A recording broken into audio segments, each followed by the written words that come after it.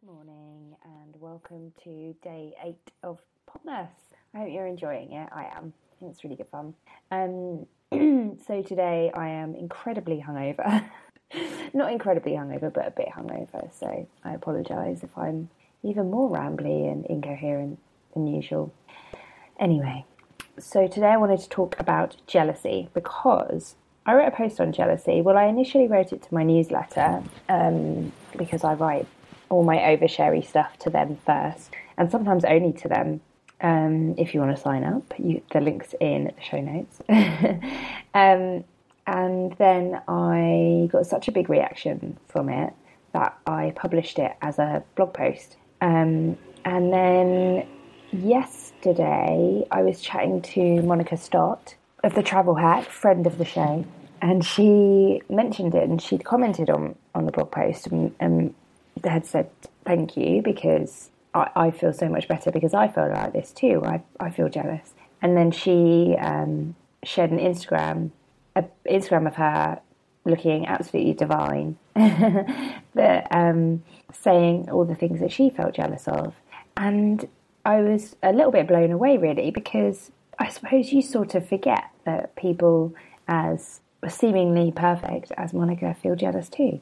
So I thought that I would share it on here a little bit and talk about the topic of jealousy because I'm pretty sure we all feel jealous from time to time, and I think it's a bit of a taboo to say, yeah, I'm 34 years old and I'm really, really jealous of my friend, or I'm jealous of everybody on Instagram, I'm jealous of XYZ. So some of the things, I'm going to be brave and share some of the things that I'm jealous of.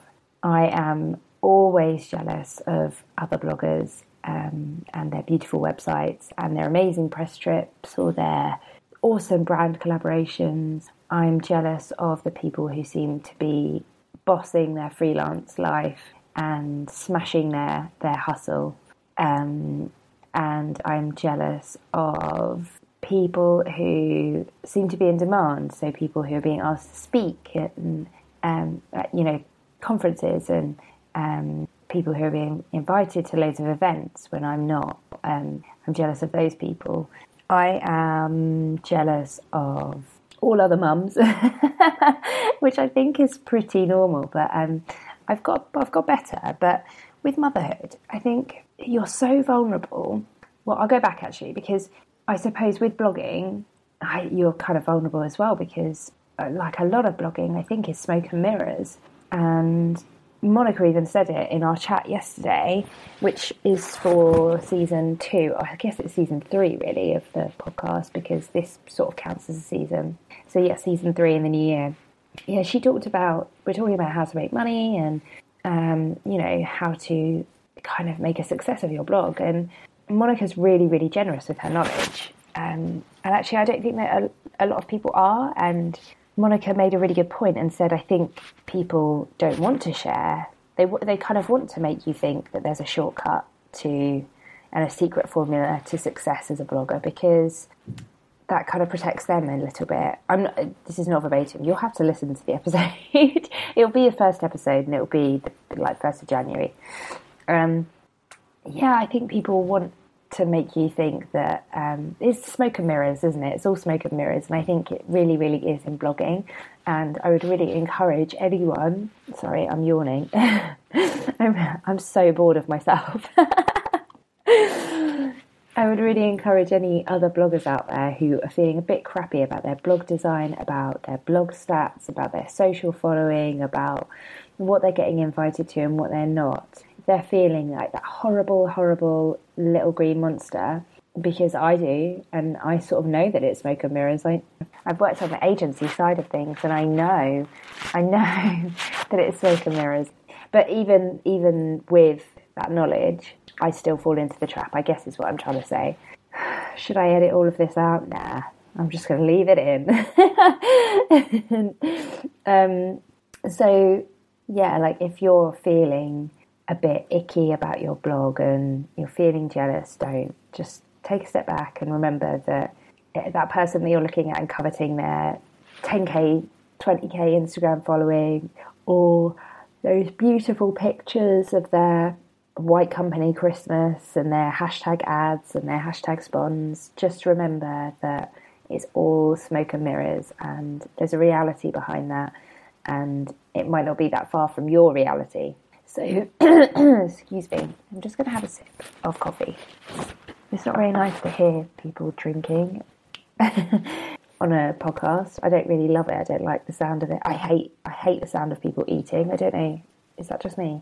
I think it's got worse as I've got older as well. I'm a real grouch when it comes to that. Oh my God, I'm yawning again. Look, I'm a bit hungover. I'm 34 years old. I can't really cope with hangovers anymore. Luckily, I slept really, really well. So I digress. Anyway, I might cut this whole chunk out. Back to motherhood. So I think when you enter the world of motherhood, basically when you're pregnant, because that's when you become a mother, you are privy to a whole new world of opinions and different ways of doing things and rules, and you can't do this and you should do this, and milestones and nonsense like that. And I very quickly eschewed all of that, and I didn't want to be part of it really. I didn't want to follow any rules. I wanted to go with my gut and listen to my intuition, and I've really tried to carry that on, and I pretty much have managed to block out all the rules. I haven't really read any books. Excusez-moi. But I'm only human, and about 6 weeks, I guess, on IS was 6 weeks, I went to a free baby massage course at the children's centre. So in the UK, we have these things called children's centres. They're normally attached to a local primary school, and they're great. They're there really to they offer loads of free things, and it's like almost like a community centre. And there'll be one near you.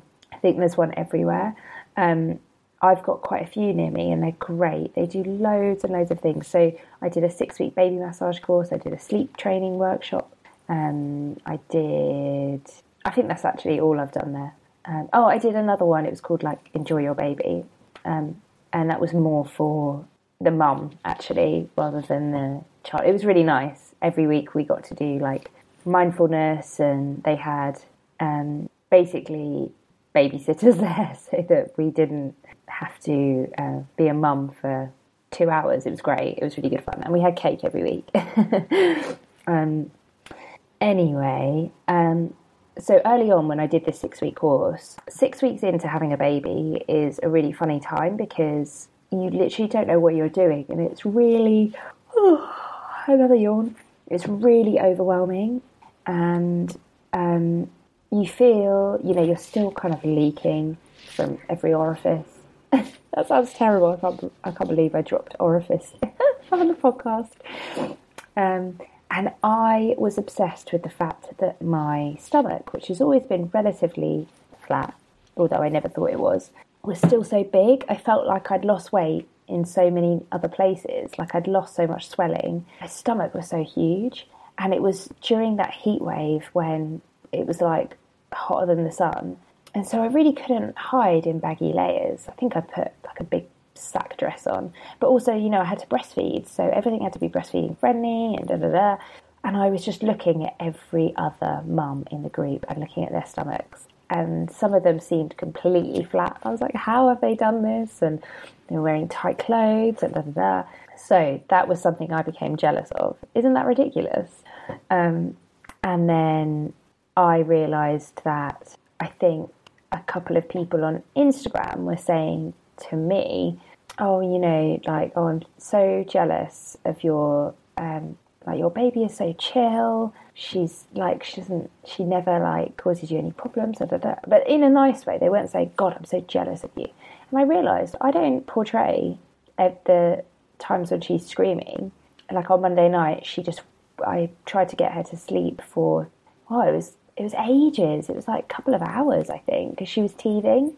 So really, I wasn't even trying to get her to sleep. I was just cuddling her for 2 hours while she screamed. And I couldn't do anything. I couldn't breastfeed her. Well, I'm not really breastfeeding anymore, but occasionally I do, because she wants the boob for comfort, basically.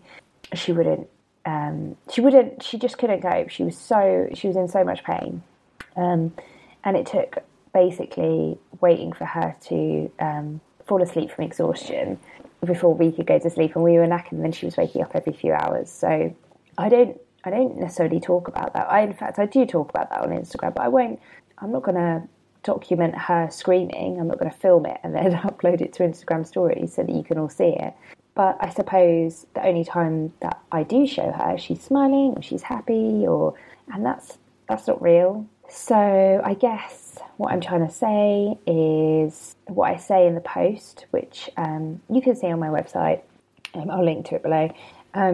Don't compare other people's highlight reels to your real life, to your uncut real life.